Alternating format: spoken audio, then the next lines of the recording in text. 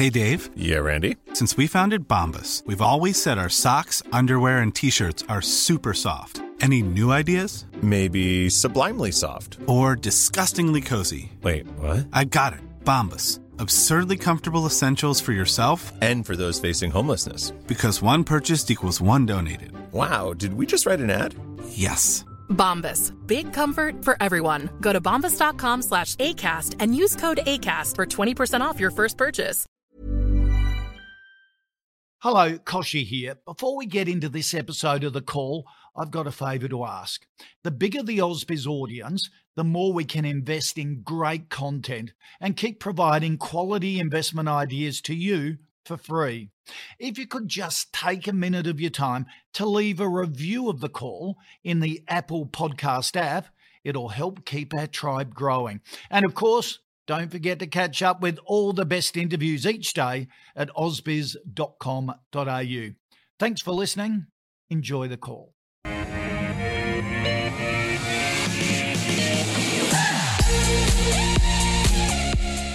Hello everyone, welcome back to Ausbiz. Nice to have your company for the next hour or so. This is a program called The Call. We analyse 10 stocks that viewers have sent in and we put them to our expert panel, plus a bonus stock of the day, a stock that's in the news that has caught our attention. Our expert panel today, Henry Jennings from Marcus today. Henry, how are you, sir? You well? I'm very well, thanks, Dave. You having a good week? I am, yes. It's Wednesday, so the hump day, I guess. Yes, exactly. So, yes, it's all downhill to the weekend. It is all down. That's the story of my life, all downhill.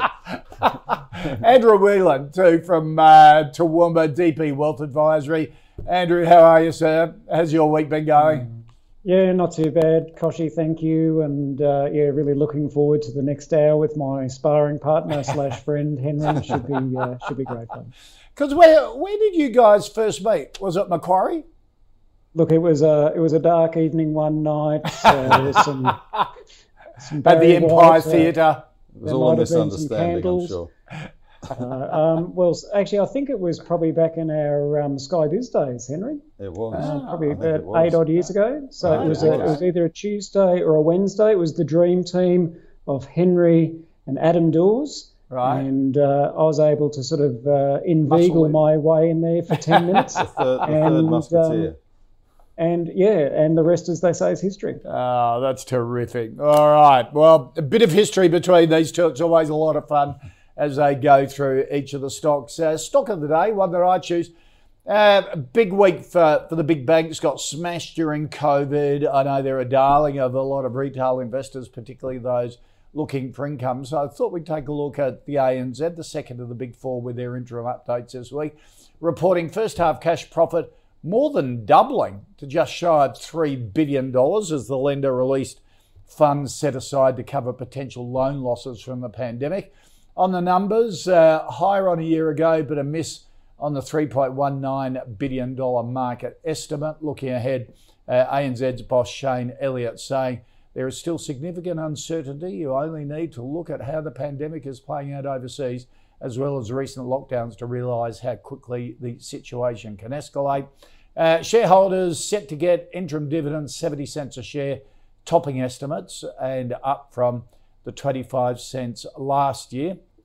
Andrew Wieladnt, not a bad result, but shares well down after the announcement, even though a good hike in dividend. What did you think of it, the result, and what do you think of ANZ stock price at the moment?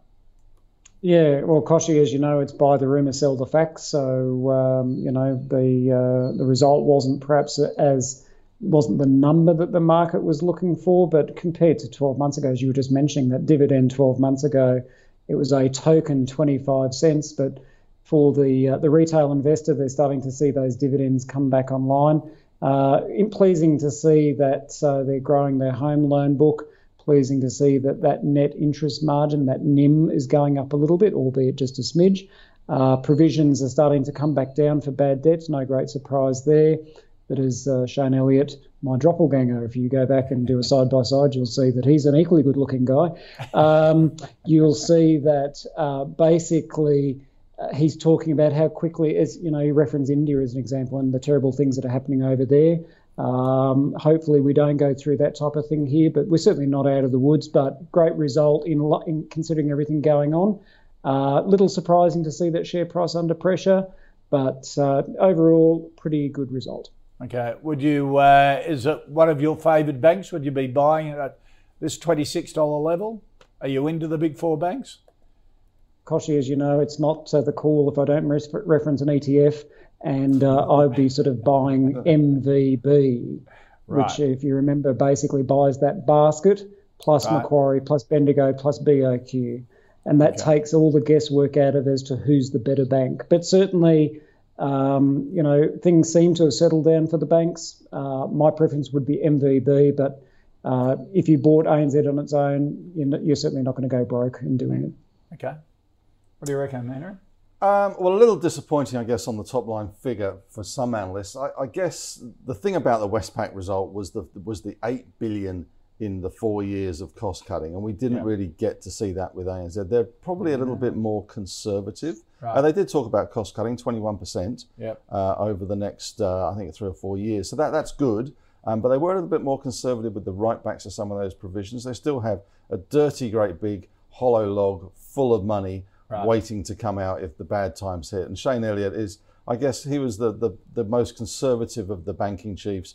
First cab off the rank last year with that cut to dividend. Everybody else kind of fell into step behind him. So I think it was a more conservative result than Westpac, and they weren't really sort of fist pumping in the air, which I think Westpac was a bit more fist pumping. Right. It's a pretty solid result, good dividend, 70 cents. No reason not to own this, as opposed to the ETFs where Andrew tends to go. I tend to say, well, buy the bank that you bank with, because at least that way you get your own back on the charges you're paying. At least you feel like the profit that you're giving them, 70 to 80% of that profit is coming back to you in a dividend. Right. Okay. So it kind of negates some of that. Do you like the big four banks though? Yeah, I mean, or add Macquarie and you can't. Yeah, I mean, Macquarie's the standout, but you can't not like them in an economy that's doing what it's doing, housing that's doing what it's doing, the big rebound trade that's happening in the economy. Even yesterday with Phil Lowe talking about the updates to GDP. 4.5%. These are big numbers. You wonder how he can keep a straight face, to be honest. Interest rates at 0.1%, and we're looking at sub 5% unemployment and 4.5% GDP growth. Come on, Phil. I mean, at some stage, you're going to have to crack, because there's going to be a smile there somewhere. Right. So I do like the big four. I think they're going to continue to push ahead, and I think Macquarie. Obviously, we've got the results on Friday. That should be good. They tend to overperform, having under promise. Yeah, under promise and over deliver. That's the word I was going for. Groping for. I think Macquarie's going to be good. NABS is the sort of the catch-up play. Right. Westpac's always been a maverick bank. They're the guys that stand out there and take on ASIC, and even today they've been hit with an insider trading. That goes back to 2016, I think it is. I mean, cool. These guys at ASIC are moving quick, aren't they? It's 5 years ago. The world has changed. I know wrongdoing is wrongdoing, but still, that's a bit previous. I mean, the bank's great. Okay, so you'd have ANZ as a buy. I think so. Yeah. I mean, I think there's somewhat disappointing sort of with the result will wash through in time, and then they will just continue to follow the other four. Let's get into the stocks that you've suggested, and Thomas Henry wants a view on Champion Iron. Thomas poses the question, could this be another Fortescue? Champion Iron, of course, iron ore developer, exploration company, mainly in Canada. Yes. Its operations. Could it be another Fortescue? There's only one Fortescue. This is a whole different ball game in terms of production profile, in terms of cost base as well. When you got Fortescue at $12-13 a ton, these guys at 53, they've got a much more high quality product, and this will continue to follow the iron ore price. And if you think the iron ore price is going to keep going, then I think this one is going to still remain pretty solid. I'm not sure I'll be piling in up here. I'm not sure I can call it a buy, only because the iron ore price has just run so hard. It really, so hard. Close to 200. 190 bucks. And in Australian dollar terms, the last time we saw iron ore at these kind of prices, the Aussie dollar was parity. Yeah. $1.10. Yeah. And here we are at 77 cents, and we've got iron ore at $190 a tonne. Because the world's biggest iron ore mine in Brazil, isn't it, Vale? It's not back in full production yet because of COVID. That's one of the big reasons. It's one of the big drivers, yeah. I mean, they've certainly had even when they thought they were going to push the production out, it doesn't appear to have materialised. So that they've overpromised and underdelivered with that Vale thing. So I think Champion is a good way to play the iron ore price if you don't want to go to Fortescue. But the attraction of Fortescue is that they've got rid of most of the debt. Yeah. They pay a massive dividend. They've got great projects, great focus, discipline, management, and it's just chucking out cash like there's no tomorrow. So not to say that this isn't, but whether it's to be another Fortescue, you're going to have to drive that cost base down the way Fortescue did, and then start to become that cash cow and that dividend payer. Okay. Andrew, of course, Josh Frydenberg will deliver a federal budget next week with a deficit well under expectations, all largely because of the iron ore price, which he budgeted at $55 a tonne for the entire year. $36 billion, I think, is what they're projecting is going to be extra in his back pocket by virtue of that iron ore price. So Henry is bang on. Fortescue, I was just having a quick sneaky look before, it's still about an 8% dividend, trading at 6 times earnings. Wow. 6 times earnings. Wow. CIA, love the code, is 7 times earnings. So it's certainly not too far off, but as Henry quite rightly points out, the dividend on CAI is the big fat nada, zero. So that's, your key difference. Cost of production for them, for CIA, is only $54 a tonne. So with the price, where is it, 170, 180, they're just making $1 squillion. Cash, that's a technical finance term. Basically, cash is just building big time. They seem to be building up about 100, 150 million in cash every quarter. So they're now sitting on nearly 700 million in cash, and they're producing about that 8 million tonnes a year. Recently added to the ASX S&P 200 as well. So you've got some momentum there from the index tracking funds. And the other thing, of course, is the chair is the former MD of Glencore in Australia.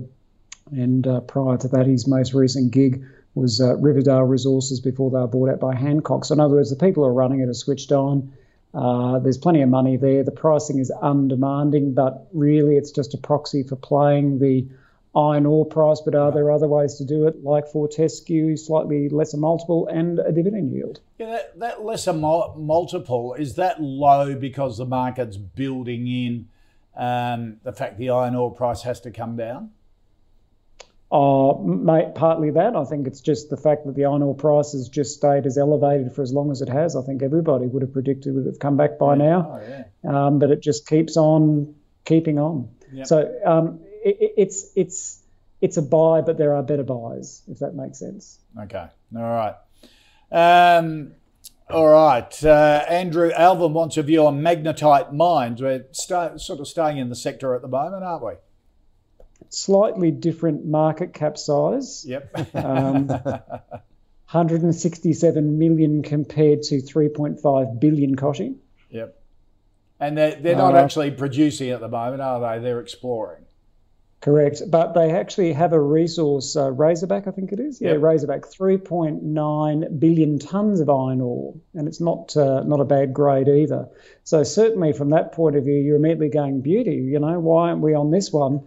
The issue is, of course, is that they're now basically saying, well, how do we sort of get the resource to a port? And they're doing all sorts of scoping studies, and is it rail or is it road, and which port do we use? And, there's lots of moving parts on it.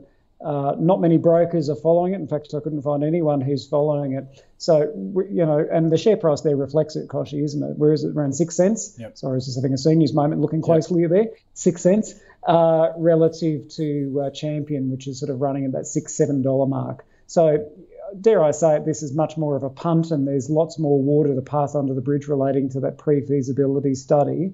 And of course, will the iron ore price hold up whilst all this is going on? Because you don't flick a switch and we suddenly get a rail line and we all that sort of thing. So certainly out of the two, you choose Champion. Nothing wrong with this, but this is a lot further back. Right, okay.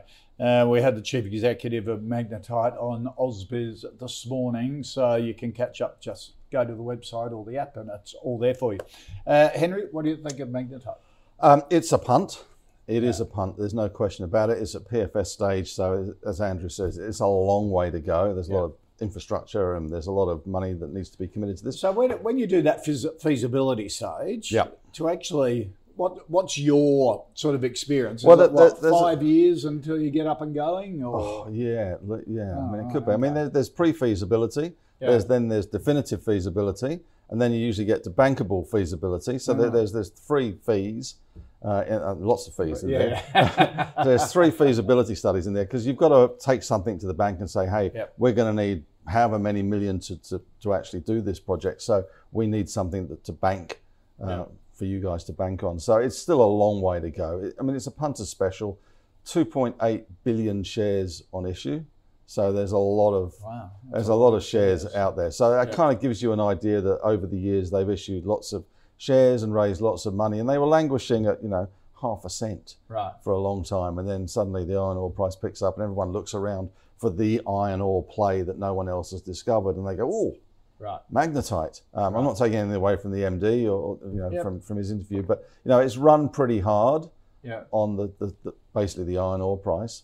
But there are these milestones, so that if they can get the PFS sorted and that looks pretty good, then it could kick again. So it's speculative punt, basically. Right. But you've got to believe the iron ore price is going to take 5 years before they get in production, if they ever get into production, because some of these things, I remember the last time we had the iron ore price at these kind of levels back in the early 2000s, every man and his dog was trying to come up with a stranded iron ore project that they were going to connect railways to and all this sort of stuff, and none of them have ever come to fruition. Here we are, 2021, 15 years later, and they're still struggling. Okay. All right. Thank you for that suggestion, Alvin. Good to see you watching, and an interesting stock.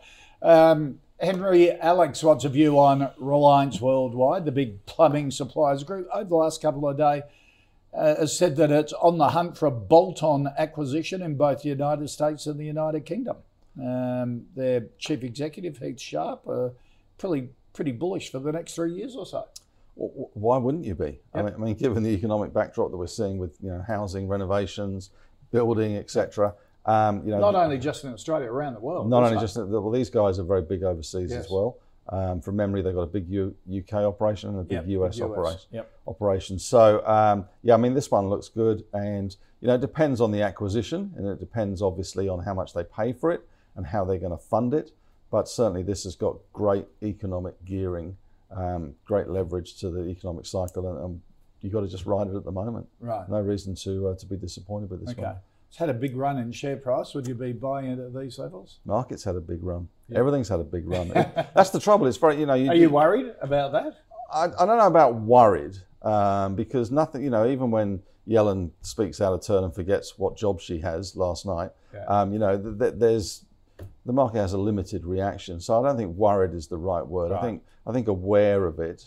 But as you climb a ladder, you're always aware of how high you are off the ground. Right. You don't start thinking about, I'm going to fall and kill myself. Right. You still keep climbing the ladder. So I think there's no reason to be worried yet. Okay. Interest rates are at record lows. Economies are booming. Corporate results are coming through really, really healthily. And we've seen this week with the conference that Macquarie's got going. Every day there's another kind of winner out of this. That's CSL had a massive pop today on the back of their presentation. Huge pop. So clearly there's good stuff happening out there in corporate land. So why would you be? We're going to see all-time highs in this market without question. Right. Maybe even this week. Okay. We're 40 odd points away. So that's tomorrow. So Reliance. Yes, buy. Andrew, Reliance Worldwide. Yeah, no, it's a buy as well, and for all the reasons Henry just accurately portrayed, if I can use that term.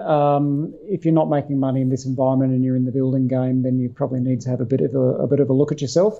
It hasn't always been happy days for Reliance Worldwide. Of course, we had some of that not insiders selling, but we had some of the founders selling just before the share price fell away, and that wasn't super helpful. But post-pandemic and all that government spending, the money, the government stimulus money and the renovations, and it's not just here in Australia where we've seen that, also in the US as well. You may recall, Koshy, we covered Reece recently, and we said Reece was a goodie.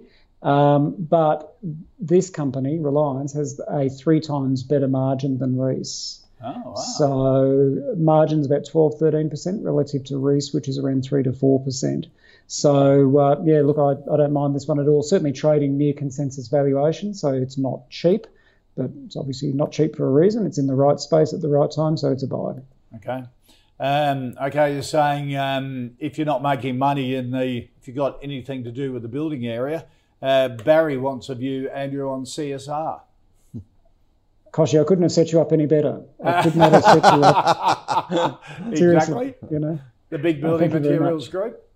Thank you very much. Yeah, look, don't mind CSR. Certainly not a bad business. I do prefer, though, James Hardie. Right. Again, if we have a look at Hardie's numbers, so CSR's got a return on equity of around 11% and a 6% margin, so certainly nothing to sneeze at. Whereas James Hardie, their margin is 33%. Their 33% return on equity and a 13% margin. So in other words, triple the return on equity, double the margin. So certainly Hardie's is probably a stronger business, but for all the reasons that we were just talking about relative to what's going on with building and so forth, home builder, I think, has been turned off, or did they extend it? But certainly there was a lot of stimulus that was supporting that side of the market. It's trading above consensus. PE, though, isn't super demanding at 18 times relative to forecast earnings growth of about 20%. Koshy, you know me, I like to look at my inside trades. CEO owns $7,000 worth of shares, but it's paid $1 million. Like, what? Seriously? Wow. Seriously? Put your money where your mouth is. Yeah, not great conviction, is it? Oh, look, early days, and there might be reasons that they sold out or haven't got accumulated position, or whatever the case may be. But again, you referenced at the top of the show, Henry's and my working for Macquarie. One of the great things I liked about working at Macquarie is that all the staff were shareholders, and that you really were incentivised or punished relative to how you performed as a team. Yep. So that's one of the things I'm sort of very mindful of. So CSR is a hold. Right. Hardie is the better buy. Okay. Can I throw Boral in there? Are you convinced on Boral yet, or have they got a long way to go? Boral has recovered, but they've really got to sort of sort out that US business. From memory, It's on the block, isn't it, Henry? It is. I think I don't think they've actually. The new shareholders are sort of what the whole thing broken up, don't they? They do. Mates at Seven Group Holdings. It's a reason why they accumulated their position. Henry, what do you think of CSR? I agree with Andrew. It's had a pretty good dash, I have to say. I mean, James Hardie is good, but I still struggle to get my head around the whole asbestos thing. I know that it's past history, but still, they were a bit too slippery for my liking in the past. Big midnight oil fans. Big midnight oil fans. Blue Sky Mining. Yeah, it's not good. So I guess on that. Ethically, I prefer CSR and Boral, but Boral has got that question mark what they're going to do with the US business, which has been under that strategic review for some time. And you're right, Seven is in there now. I mean, Seven's in with Beach Petroleum as well. So, they're quite active these days. I like CSR. I think here it's a hold, just because it's had such a great big run. Although it does have leverage to the building cycle, the same as we have with Reliance. I don't think it's got quite the same geographical spread that Reliance has. So for me, it's just a hold at the moment. Okay. All right. Our next stock comes from Adam. Henry, would you? No. So ETF, would you like? Not even. I'm going to just bat this straight over to. I'll comment after he's filled in the blanks. Andrew, the Vanguard Global Infrastructure Index ETF. We've been talking about governments putting massive stimulus into infrastructure to get economies going, not only here but around the world. I read a report saying Joe Biden's first 100 days has been the biggest spending 100 days of any president in American history. $6 trillion worth of economic stimulus and promises coming in the first 100 days. Promises. Yeah. Promises. No. There's still 4 billion of promises in the wind. Okay. That's the infrastructure Huge. stimulus, and the America families is still sort of out there. Okay. It's huge. Andrew, what do you think of this ETF, the Vanguard one? So I should start off by saying that an infrastructure ETF, generally speaking, forms part of our core portfolio. So you definitely want to have exposure to it, subject to your attitude to risk. It could be anywhere between 3 and 6%. Right. And the reason being that generally, not always when you're in the middle of a pandemic and airports and toll roads are closed, but generally the returns from infrastructure assets are reasonably predictable. So from that point of view, certainly happy to have some infrastructure in there. VBLD is the one that we're talking about. There's a couple of others that are in the mix as well. The biggest one is MICH, which is the Magellan one, MICH, and you've also got IFRA, IFRA, which is the VANEC product as well. Look, don't mind the Vanguard one. It's MER, it's management expense ratio, which is one of the things we need to have a look at. It's about 0.47%. Competitors are around that sort of money, so it's not too expensive. If you look at the asset mix within this particular ETF, it's about 1/3 electricity, about 23% railroads, and then about 12% pipeline. So again, it's those defensive assets we were talking about before. The big difference between this one and IFRA is that this one is about 80% focused on North America, so North America being both the US and also Canada, whereas IFRA, which follows a similar index, has more European exposure, so more exposure to France, more exposure to Spain, etc. And if you're a believer that Europe is actually going to get its act together, which I know is a whole other conversation in itself, certainly post-pandemic in particular, then potentially a tilt towards Europe might be a more aggressive way of playing it, whereas this, the North America is now firing along now. Overall, I prefer IFRA because the other measure you might remember, Koshi, is we look at that Sharpe ratio. So it's a measure of how much additional return you're taking for how much risk you're being asked to bear. The Sharpe ratio on IFRA is about 0.47, whereas with this BLD, it's 0.16. 1 is the holy grail. So if you're getting a number above 1, then you're off to the races. Anything under 1, it's okay. But 0.16 versus 0.47, plus that European bent, you had me at IFRA. Okay, all right, that's instead of this one. All right, so I know for this... Nothing wrong with this one. Nothing wrong with this one. Nothing wrong with this one, but IFRA is the preferred choice. Are you saying it's a hold or... It's a hold. Like if you've got it, if it's a hold, but I'm just saying if you're saying, right, Andrew's right, I need some infrastructure exposure, IFRA is the way to go. All right.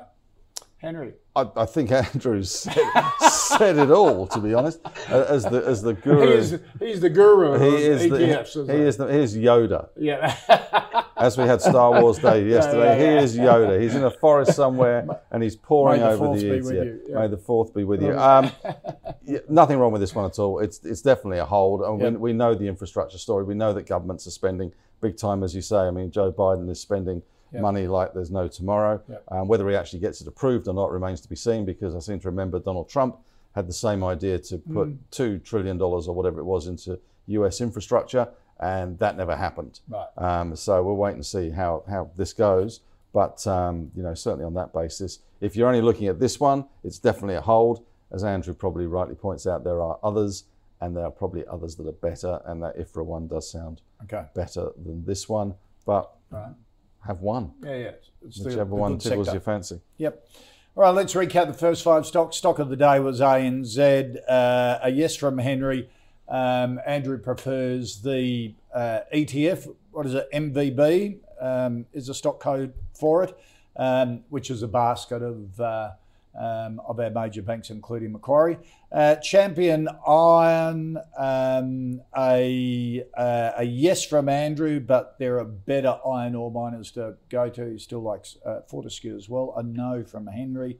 Magnetite Mining, a no from both. Reliance Worldwide, a yes from both. CSR, a hold from both Andrew and Henry. Andrew prefers James Hardie in this space. And the Vanguard Global Infrastructure ETF, a hold from both. But if you're going to look at one infrastructure ETF, the preference from Andrew is IFRA, with its bent towards the European infrastructure projects. Here on the call, we've been following our own fantasy portfolio since the 1st of July, thanks to our partner NAB Trade.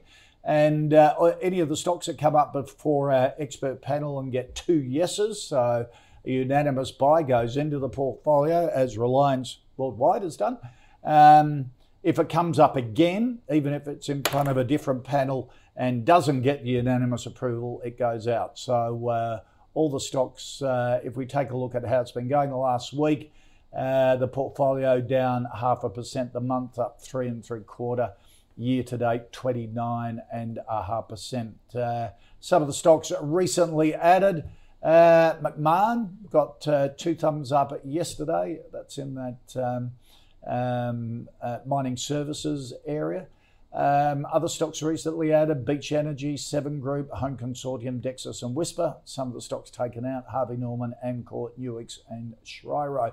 Want to take a look at all the stocks in the calls portfolio, head to ausbiz.co/portfolio.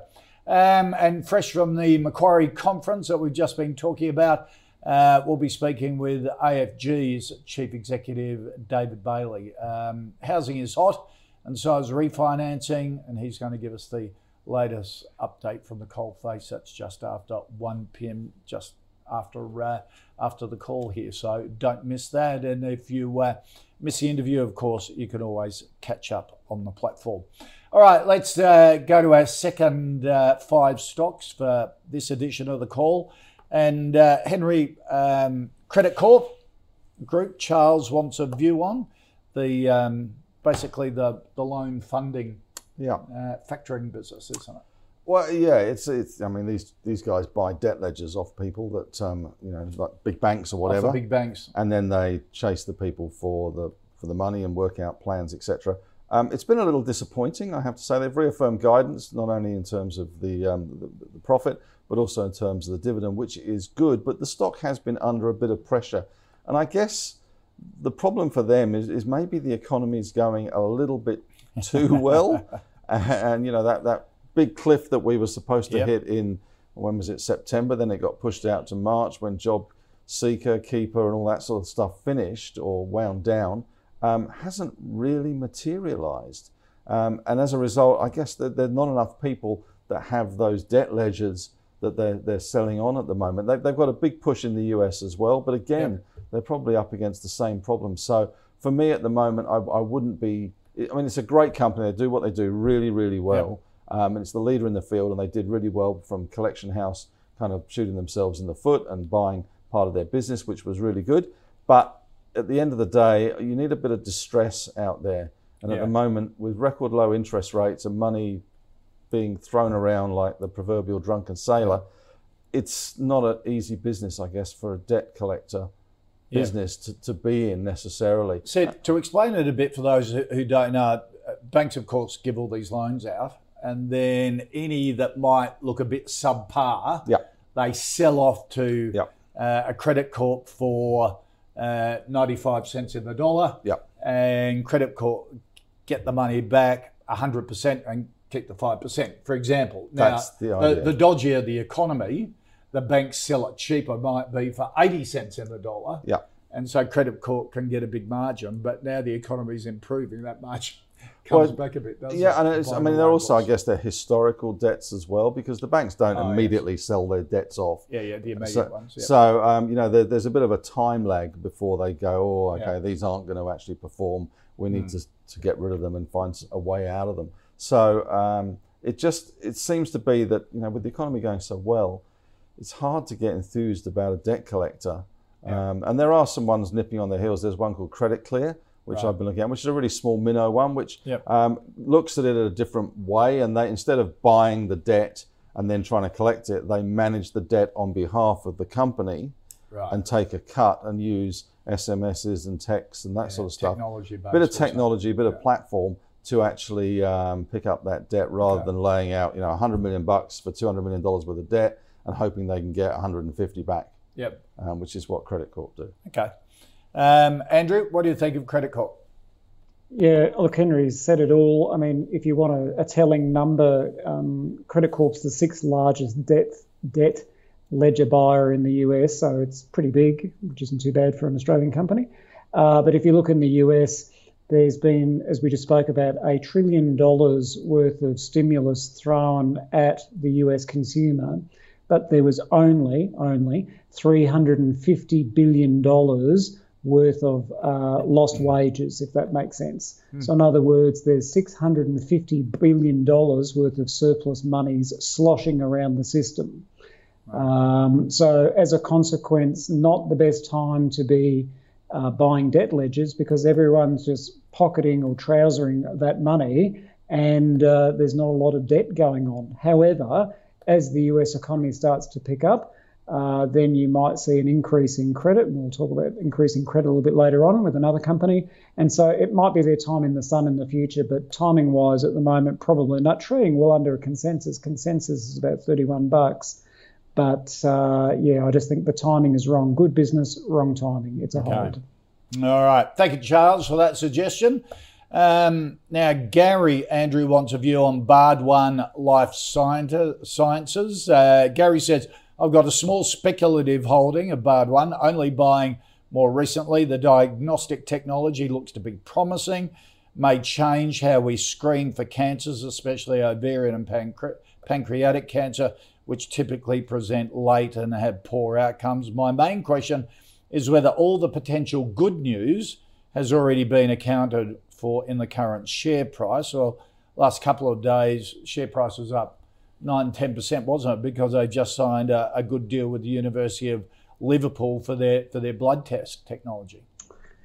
Yeah, it's a great question, Koshin. You know, we talk about good news, but we also need to take our minds back to, I think it is January, it might be February actually, where you've actually got the founders of the company taking legal action against the company.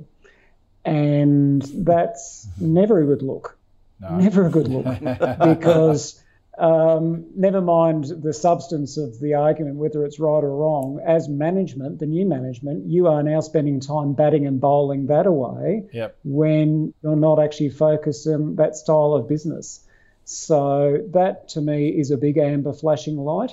Another amber flashing light is, and it's not unsurprising, it's not unique to any of these small biotechs, Koshi, but they've got $6 million in the bank, good on them, but they burnt through 1.4 million of that over the last 90 days, of which, to be fair, 800,000 of it was R&D, so they're not frittering it away, but their runway is basically a year.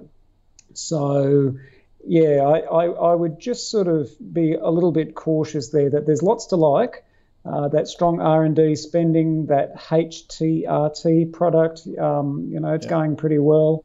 But when management is being distracted and even in the normal course of business, you are burning through cash, there's plenty of things to keep management awake at night. So this is That's a weird looking chart too. I'm not sure whether there's a glitch in that chart. No, there's not. Isn't there? It's been 1 cent. Yeah, it was going nowhere for a long time, and then February came up with the test results for the breast and ovarian cancer diagnostic test, and it just went vertical. Wow. It was like a Hawker Harrier. Yeah.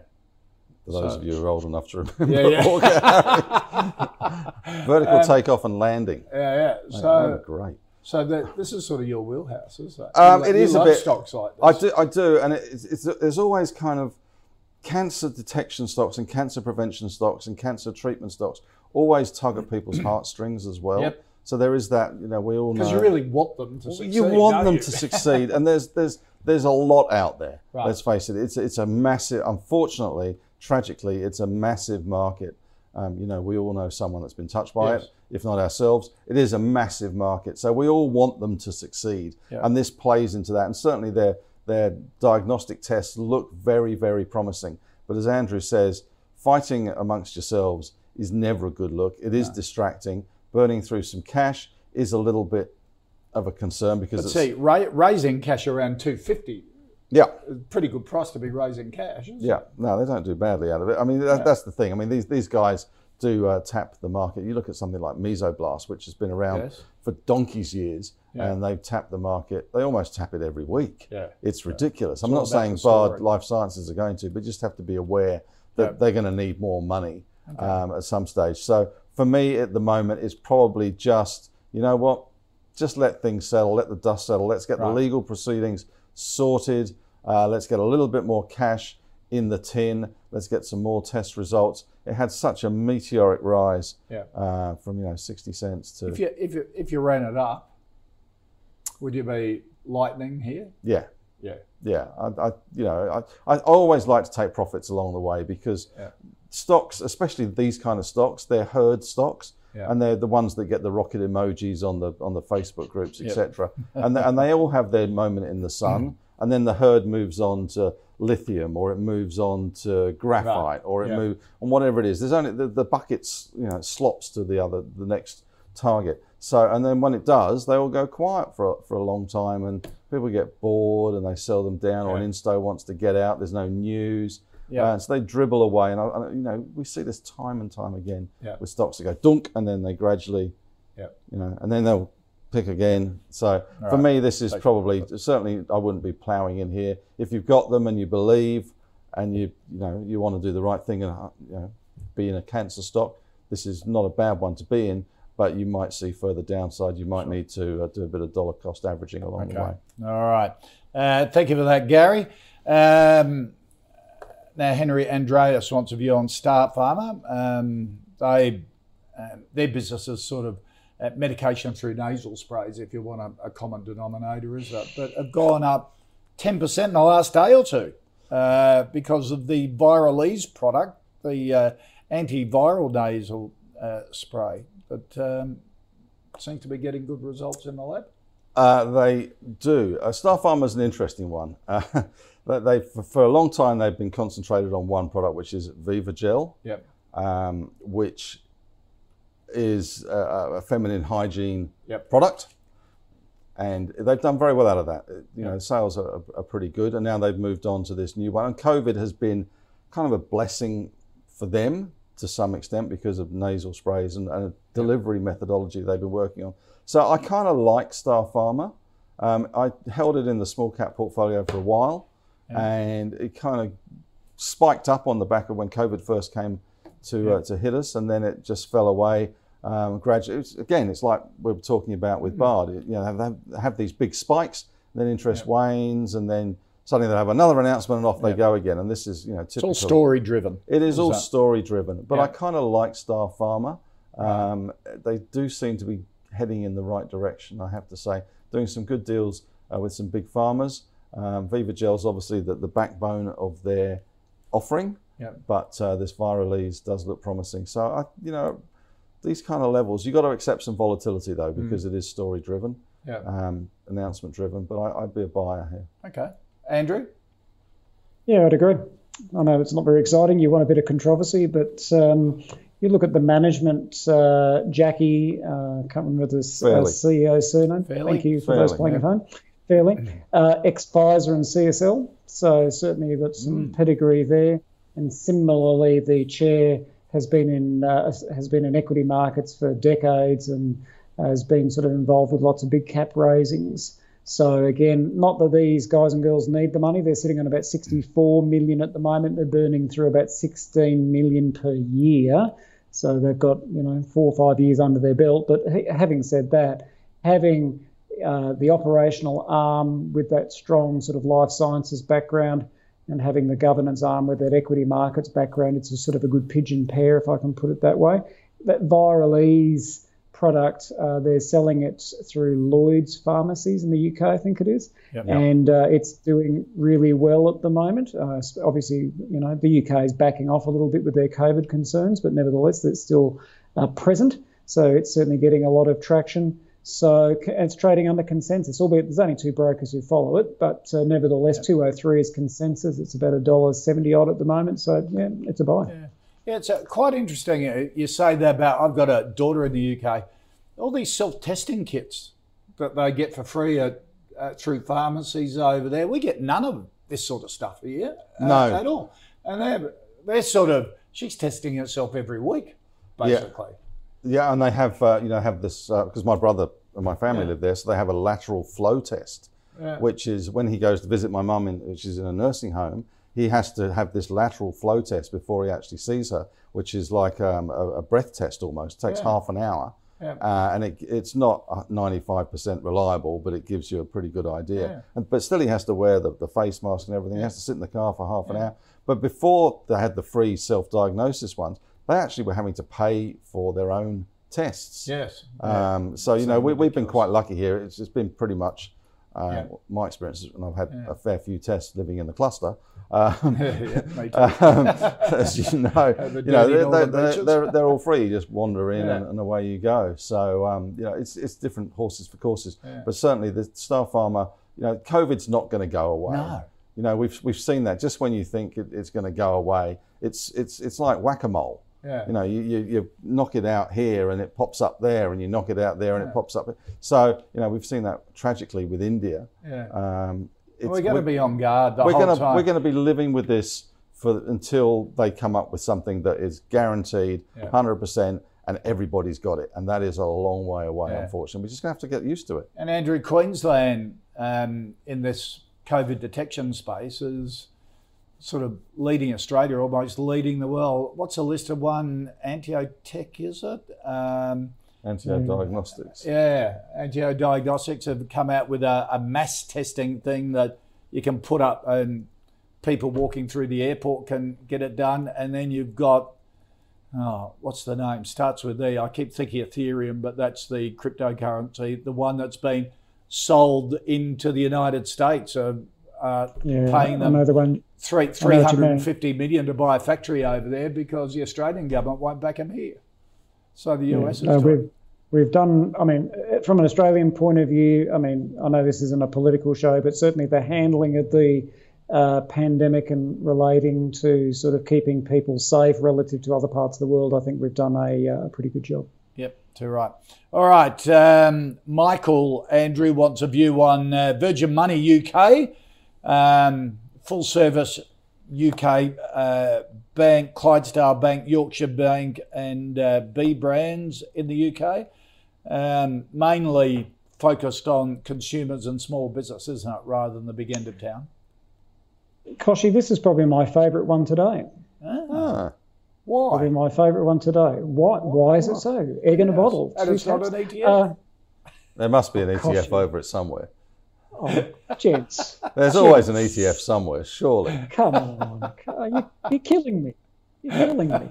Well, if you're going to play that game, BKNS. No. We don't go. No. Stick to Virgin Money. Seriously, why do I like it? I should say we like, as I spoke before about with IFRA, we do think that from a thematic point of view, Europe is certainly a place that is really going to benefit when they get their vaccine act together. And albeit, you know, COVID will be with us for a long time, but they're certainly in a more subdued state from an economic activity relative to the, you know, North America as an example. So, and equity markets as a consequence are reflecting that. So we certainly think the UK, I mean, what's their vaccination rate over there now? They're nearly 70, 80%. Yeah, they're herd immunity level. Yeah, we can see the UK economy starting to pick up. So we've certainly been buying F100, which is that sort of FTSE 100 ETF. But by natural extension, if you're buying that, then you're also saying, well, we like the UK. And as a consequence, Virgin Money really fits into that. They've got 3 million customers. Got spun out of, just as some background, got spun out of NAB. This is the old Clydesdale Bank, or part of it. Then did a merger with Virgin, I think, Henry. So it's trading a little bit above consensus, but it's trading only on 10 times earnings, and yet you've got forecast EPS growth next year of around 32%. Their net interest margin's holding up pretty well, about 1.52. What did we say that ANZ was a bit earlier? I think it was about 1.56 for ANZ. That's the amount of profit margin that they're making, basically. So as a thematic play on a recovery in the UK economy, do like Virgin, it's a buy. Okay. Henry? I tend to agree to some extent with Andrew. It was a dog for a long time. This horrible. Clydesdale Bank, as Andrew says, was spun out of National Bank. It was the problem child. They couldn't do much else with it. They got rid of it. They made a separate listing, and then they they bought Virgin Money and changed their name. But it's very much, that was a big transition for them, because Clydesdale Bank was kind of a daggy, this is me showing the fact that I'm a Londoner, a daggy North England bank, consumer bank, you know, second tier, a bit like you would consider Bendigo and Adelaide or Bank of Queensland a second tier in the major banking sort of sector. It's done pretty well. That rebranding has given it a much more consumer-friendly feel. Virgin Money has a far better appeal than Clydesdale Bank, which was, you know, I think the name says it all. It's an old plodder stodgy, with furry feet. So I think there is some upside from the UK economy. It is emerging out of this the funk that it's been in. You know, it's coming out of the chrysalis, and everyone's out there spending and doing whatever, and it will only increase, especially over the summer with summer holidays. So there is some good upside from the UK consumer. It's not expensive, and if you really do want exposure to the UK economy rebound, then this is not a bad way to play it. Okay. So yes from you? Yep. Okay. Do you prefer it over the big four banks? Well, it's different. Big four? It's different. It's different. It's different. Okay. I mean, there's a currency issue. Yeah.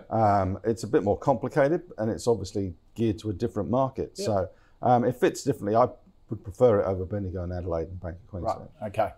All right. Our final stock, Andrew. Cameron wants a view on 40S memory. Now, they're making sort of the next generation storage chips, aren't they? Here in Australia.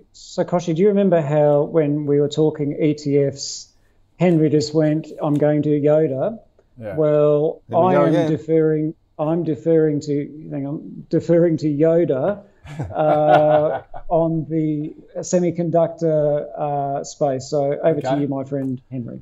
I thought you were going to go all thunderstruck on me and go AC/DC. 4DS. Yep. Interesting little company. They are looking at ReRAM and non-volatile storage memory. Yep. 16.5 cents, $200 million market cap. They have a collaboration with IMEC, which is one of the world's leaders in this space, to develop this new chip. And there's kind of, in the chip space in Australia, there's 3 or 4 that you look at. There's AXE, which is now a sort of quantum computing company. They jettisoned the mining side. There's BrainChip at 4DS, and what's the other one? What's the other one, Andrew? It's like the 3 main weapons. Okay. It'll come to me. Weebit. Right. Weebit Nano. So out of these, 4DS is probably the smallest. There's still a long way from anything. And they've had some interesting management moves as well recently, which, it's interesting. And every now and then the space heats up and we see big moves from AXE or Weebit or whatever because of some news in the chip space, and 4DS gets dragged along. I think there's better ways to play the chip space. We're long Weebit, WBT is the one there, which is a bigger company. Still struggle to get my head around the valuation of BrainChip, which is in the billions. Well, it's more than $1 billion against these other ones. So relative value, people go, well, that one's there, so these ones are here, so that one should be up here. And that's part of the attraction of 4DS, is that it's 200 million, BrainChip's 1.4 or whatever it is, billion. Yep. And there's that attraction. It's a relative thing, as Einstein would say. All right. I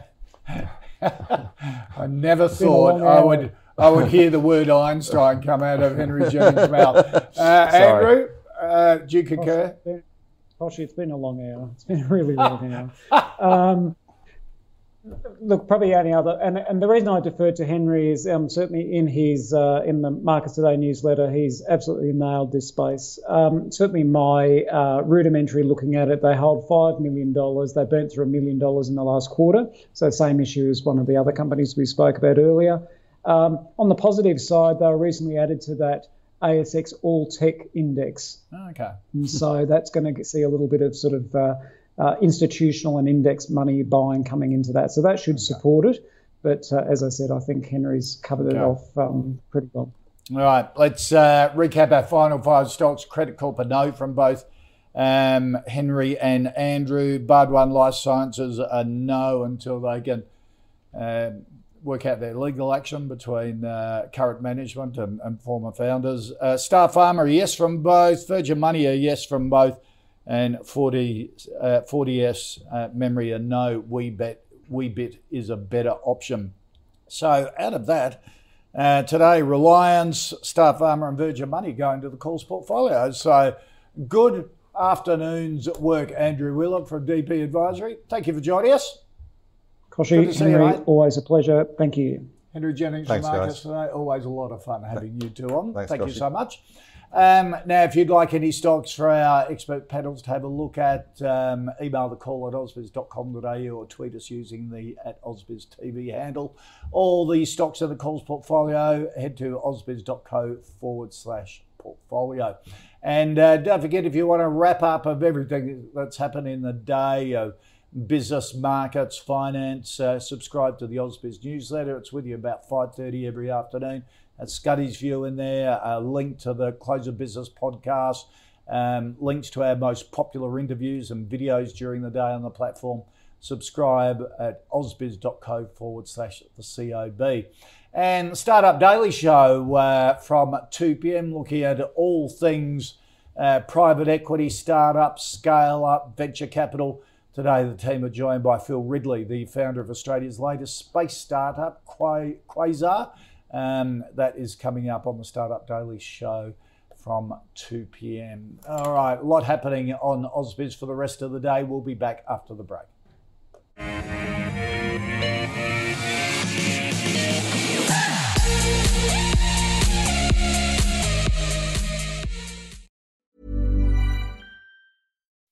When you make decisions for your company, you look for the no-brainers. If you have a lot of mailing to do, Stamps.com is the ultimate no-brainer. Use the Stamps.com mobile app to mail everything you need to keep your business running with up to 89% off USPS and UPS. Make the same no-brainer decision as over 1 million other businesses with Stamps.com. Use code PROGRAM for a special offer. That's Stamps.com, code PROGRAM.